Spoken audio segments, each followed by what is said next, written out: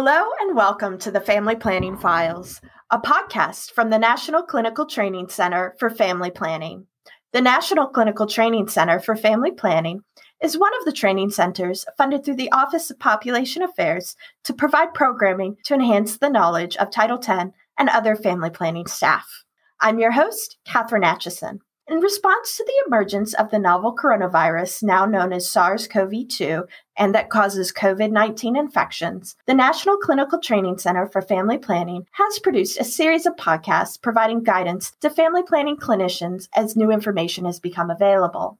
Now, as vaccine distribution is well underway, the NCTCFP is revisiting how clinical operations are moving forward with two of our first guests in our COVID-19 series, Raisa Ame and Evelyn Kiltaika.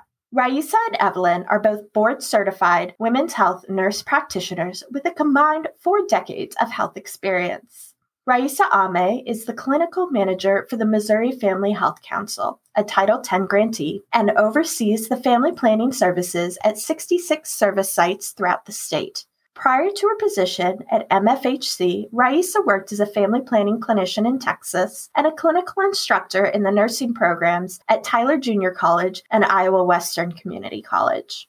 Evelyn Kiltaika is Senior Vice President of Program Services at Maine Family Planning, where she's worked since 1995. At Maine Family Planning, she oversees the operations of 18 health centers and also administers all subrecipient clinical grants from Maine Family Planning for reproductive health services across the state. Welcome back to both of you. We're so excited to have you on the podcast again today. Great to be here. Thanks for having me. To start with, would both of you just describe how the past 18 or so months have been like for you as clinician managers? Raisa, if you'd like to go first. Sure. So the past 18 months or so have been challenging, but it's also been rewarding to see our network's perseverance throughout this crisis. I would say our network hasn't wavered in their commitment to deliver high-quality reproductive and sexual health services.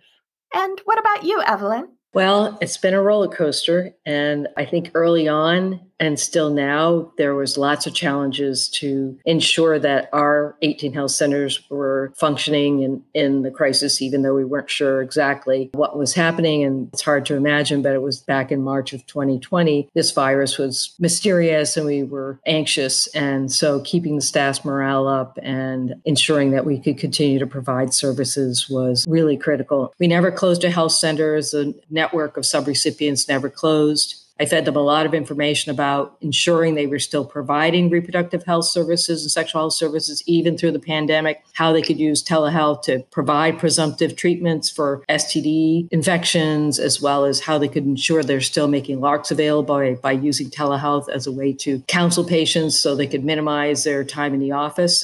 And as the virus evolves, of course, all of us are evolving with it in terms of going back to some more things like telling staff now to wear eye protection, whereas that we still always mask, but eye protection, we kind of brought that back when the Delta virus kind of spun up. And here in Maine, so it's like everywhere we're seeing an increase in cases. And what changes, Evelyn, you talked about this a little bit, but what changes did both your clinic networks have to make for providing services during COVID-19? Evelyn, if you'd like to start. Sure. We immediately moved everything we could to a telehealth platform. Now, we've been providing telehealth prior to this, so it wasn't a new entity like it might have been for others, but still it brought its challenges in terms of workflow and thinking about how we could move patients to that platform. And during the height of the pandemic, I would say that about 60 to 80% of our care was on our telehealth platform, and the other 20% or so, 40% were in-person visits because we just needed to see patients in the practice. So that was ever evolving as we moved through the pandemic. Then as things moved along, we made changes around allowing back in the summer when there was a lull, allowing more patients to come in, giving patients a choice. Would you like to be seen by our telehealth platform or would you like to be seen in person? So again, constantly looking at our workflows and thinking about how we can best give patients the care they need and also to protect everyone as we're learning more and more about how to best ensure that we are minimizing any risk of contracting the virus. And what about for you, Raisa? So, as a Title X grantee, we have been able to keep attuned as to what's going on in the field by utilizing a COVID tracker. And what we've identified is that every health center in our network has adjusted their hours, their services, their appointment times, and or their modes of operation at some point over the past year and a half or so. And they did this to better manage safety precautions in light of COVID-19 transmission risks, also their staff shortages, and other organizational demands outside of family planning. And what sort of challenges did you all face in adapting to COVID-19 and making these changes? Raisa, if you'd like to start. Sure. So our Title X network health centers closed. Some of them reduced hours of operation for some period of time. Our health departments had operations drastically altered by the addition of their overwhelming tasks associated with combating the COVID-19 pandemic, like COVID screening. They also implemented contact tracing duties, and this affected their ability to provide their standard family planning services. So all clinics in our network have reported challenges of some kind in regards to clinic capacity due to these staffing changes, the increased length of appointment times, and then also their inter-appointment time to accommodate for COVID-19 cleaning precautions. And what about you, Evelyn? Yes, I think much of what Raisa is talking about were things that happened at our facilities as well. I think the most challenging thing for me, was just keeping the morale up because, that we were throwing a lot of changes at people almost on a weekly basis in terms of how we were going to alter workflows and consider, do we lengthen appointments out and give more time in between for cleaning? What does that look like? How do we move from a tele platform to an in-person platform? So I think it was so overwhelming. And then you take into account people's personal lives, our staff with children or with parents that they were trying to ensure we're staying safe. So being very connected. And I think our HR department deserves many, many kudos in terms of keeping all those balls in the air in terms of working with our staff to ensure that they had their needs mapped so that they could be a productive employee. So it seems like everyone I've talked to has had to make major changes in providing their clinical services. Telehealth is a big one, but other changes such as ways of delivering birth control or doing screening. Are there changes like these that you have made in your clinics during COVID-19, but you're planning on keeping on a more permanent basis, even as hopefully cases begin to go down again? And what changes are these? Raisa, if you'd like to go. Sure. So our health centers are keeping a blend of telehealth appointments and in-person appointments. They've also implemented and they're continuing to offer curbside pickup for some of the methods. So pills, patches, and they are also doing some drive-through depot injections as well. And what about you, Evelyn? We realized early on with moving to a primary telehealth platform, we shortened up our visits significantly because as we all know, when you're on a screen time, a 45-minute visit just wasn't going to cut it for a birth control start or renewal. So we really boiled it down to what are the essential things we need to know in order to provide patients with the care they need today. Maybe I don't need to ask an extensive family history. Maybe I don't need to ask an extensive review of systems. So we looked to the medical eligibility criteria, the CDC documents, and said, okay, what is best practice? What do we need in order to make this method available or this STD service available? A lot of curbside pickup. We were mailing things to people. We used to have a small charge for mailing birth control pills or patches, and we waived that. So that cost was not an issue for patients who wanted to get things in the mail. And I think we're going to continue with those shorter visits. As our medical director said, when the pandemic first really hit us hard in March of 2020, she's going to say, you know what? We're going to learn a lot of things that we were doing that really aren't necessary to provide quality care. Those words are ringing true for me in terms of what patients want. And we're all pretty impatient right now. I mean, it's amazing how our patients are really pushing back on even why do I still need to wear a mask when I come into the clinic? So it's just a reflection of how we can really try to be as efficient as possible, really meet their needs, because they're not going to put up with a lot of shenanigans. I'm just telling you. And that's been our experience, and nor should they. I think the healthcare system has been all about me and not about you. And I think if this is anything the pandemic has taught us, is even though we thought we were so patient-centered when we started, I think this has really hit home for us that we thought we were more patient-centered, but really, were we? And we're really changing our thinking about how we engage with our patients and get them what they need around their sexual and reproductive health. And I think they've appreciated that in terms of saying, thanks, this didn't take as long as I thought it was going to be. You really were helpful. I got all my questions answered, but you didn't, drag me into these long conversations about things that aren't necessarily relevant for that visit that day. And that sort of brings us really well into our next question about the role of telehealth. You have both touched on telehealth in our questions before this, but if you both could really elaborate on the role telehealth has played for your patients and clinics over the past 18 months and the role you see it playing again as we go forward and hopefully see these cases drop again. Evelyn, if you'd like to start. Yeah, that's a great question because I've been really trying to read the tea leaves and what I'm reading in the literature about where is telehealth going to be post-pandemic. And we're taking the tact, it's here to stay. We have still a large majority of patients that like it, think it's convenient. They like the idea they don't have to leave home. I mean, we do live in a rural state, so I will tell you, and broadband is an issue. So we're paying very close attention to who are we leaving out because of the access to things. So keeping a very keen eye on that and starting to really dig into those sorts of deserts that we need to really ensure that we still are accessible to our patients. I think that there's a lot of disruptors also out there that are coming into our area who are coming in and offering services. They were there before the pandemic. We've all heard about them where you could go online and get your birth control pills. They were mailed to you, things like that. They're not going away. If anything, they've really shown their muscle during this pandemic. What we think we have to offer is we have bricks and mortar. And that is different than someone who you're calling who may be licensed in your state, but they're in California or someplace like that. So we're really kind of banking on the fact that we do have bricks and mortar and we can assure a patient that, hey, we can see you on telehealth today, but you're a patient of ours. If you need to come in our office, you're already a patient. You're not a new patient anymore. And we can kind of really sell that piece of it. The one other thing we're looking at is asynchronous services. So that's becoming very popular. And we think there's a place for us in that platform. So on a Friday night, say, I decide I want to start some birth control pills and I go online, I fill out all the forms, I give you all the information. And then Monday morning, I open up and we grab that visit and go, oh, we make an appointment with them through tele and say, yeah, sure. It looks like everything's in order. I'm going to prescribe you a year's worth of birth control pills. Would you like to pick them up? Would you like them mailed? How would you like to get access to those? So I see that becoming a very attractive option for many of us who are thinking about something on a weekend thinking, oh God, I really got to get that done. We're all thinking that. That's why Monday mornings are always so busy for all of us. And so this is just another way to try to meet the needs of our patients. And Raisa, what about for you and your clinic network?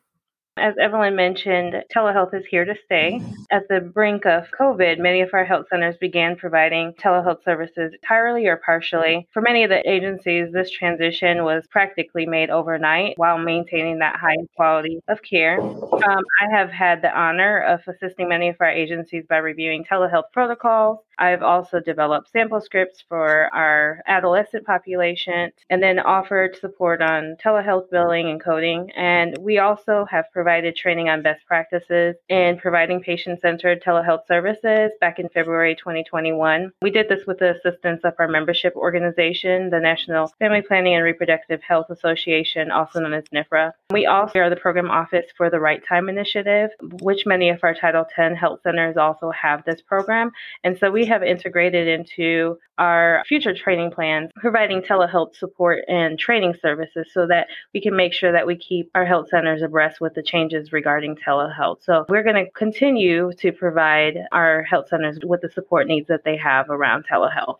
So to change tack a little bit from the services and the patients, our clinics are staffed by human beings. So how have your clinic staff weathered all of these changes over the past 18 months? And what are some ways of keeping morale up and connectivity up that you've found effective?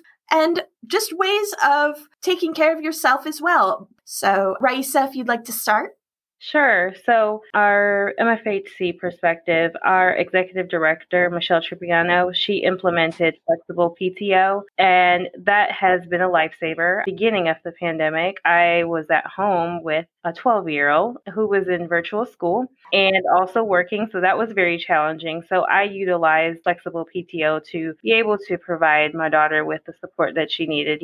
That was new to her, transitioning from in-person school to a virtual setting. In terms of our staff has been resilient. We have, as well as our network staff, we have been able to meet them where they are. So if they have clients' expectations that they feel like they're not able to meet at this time, we work with them and provide them with whatever they need in terms of like if their due date is the 15th, we'll be like, what's reasonable to you? That would also still allow them to meet the compliance expectations within Title 10. So we've been able to have that ongoing dialogue, make sure that we are able to have virtual meetings, Zoom, if we need to have phone calls to make sure that we're there to support them with their needs, because this pandemic has been unprecedented. There's so many changes, and just being able to keep abreast with the changes and provide them with the support that they have needed has been very vital to their success throughout this pandemic. And what about you, Evelyn? I know you mentioned a few things at the beginning, but if you could elaborate. Yeah, similarly, working very closely with staff to see how we can support their needs, particularly around childcare at home, the school issues. We just implemented a formalized remote work policy. So now everyone could take a look at that and submit a form to actually negotiate a remote work from home for a certain period of time. And that's been very well received, very enthusiastic that we were really making this a permanent thing, because there's a lot of anxiety about that. Well, you're going to make me come back into the office full time. You're going to do whatever. So everyone individually could sit down with their manager and go through this policy, and they determined what was reasonable for them to still be able to do the essential functions of their job, but maybe do it remotely 1, 2, 3 days a week. So that was very well received. Of course, we tried to take advantage of everything that was made available through Congress in terms of the extra support for COVID and making sure that staff knew that all the things they had available to them. They weren't necessarily have to dip into their own sick time. We could use this other time. So there's lots of different things we did. We tried to do every other week or at least a month, we do a Zoom call with all the staff just to kind of talk about things, kind of get things that, not memo them to death, really try to minimize that and say, can't we just have a chat about that at a staff meeting? We don't need to put a memo out. Because again, we all see our email come through and we go, oh God, another email. I think we tried to really minimize our Zoom calls, minimize that kind of interaction because we're all exhausted.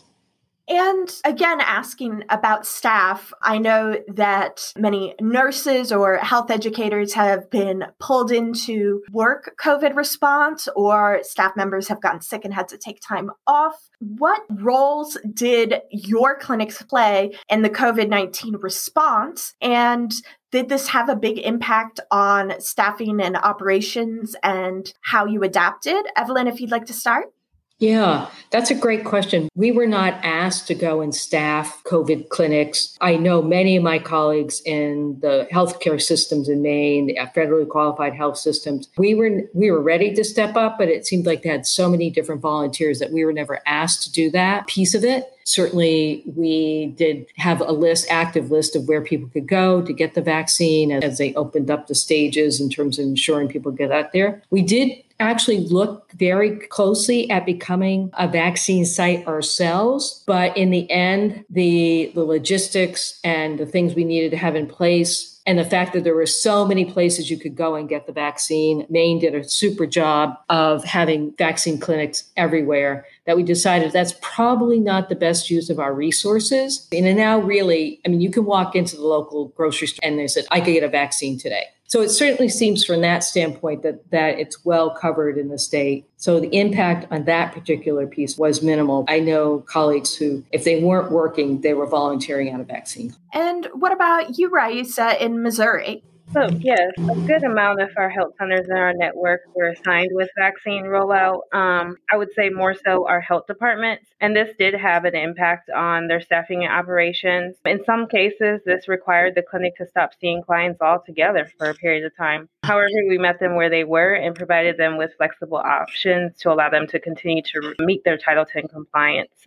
And what sort of feedback have you all received from patients during this time? And how has it shaped your clinical practices? Raisa?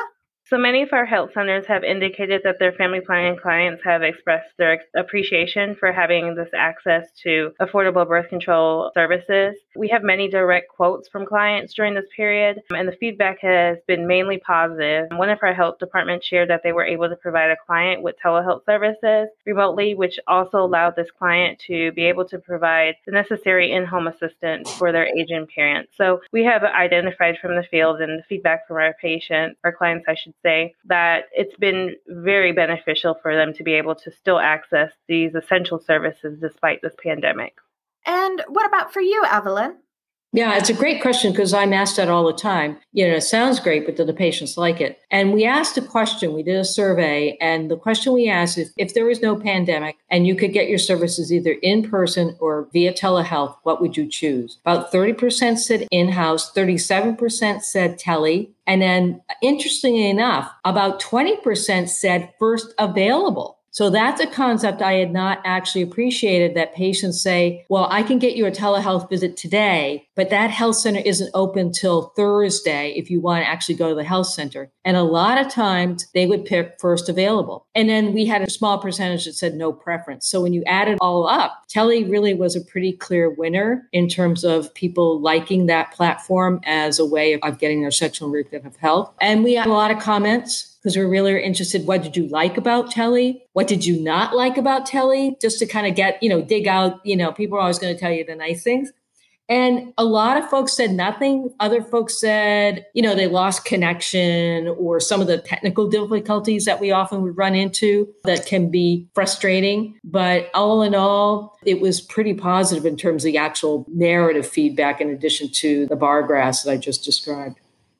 So looking forward, we're kind of observing what a lot of experts are calling our new normal. We've seen these fluctuations in cases. The Delta variant has entered play. We're looking at possibly needing boosters for some people. In light of this changing guidance from CDC, WHO, etc., how is your clinic looking forward, especially now that we aren't in quote unquote lockdown and kids are, in school? A lot of people have returned to work in the office and that sort of thing. Evelyn? Yeah, I think that's still an unfolding story for us as we're looking at what the fall brings. We all know that's traditionally flu and cold season, and kids are getting back in school, and whether or not that will create additional spikes and disruption to the lives of our patients and our providers. So I think that's still an unanswered question. I'm reading things like, well, between those who are vaccinated and those who didn't get vaccinated, but also are now getting the virus, we're going to get to a place where we'll be more of an endemic than a pandemic. They haven't given any timelines to that, but I think that's what I'm reading, is that we're going to move into a different phase where COVID will still be there, but it won't be in the way we're seeing it now. And the boosters are coming. We know the CDC is recommending that 8 months after your last shot, I believe. And that's even beyond if you have some sort of immune suppression issue. So I think we're still figuring that out. And what about for you, Raisa?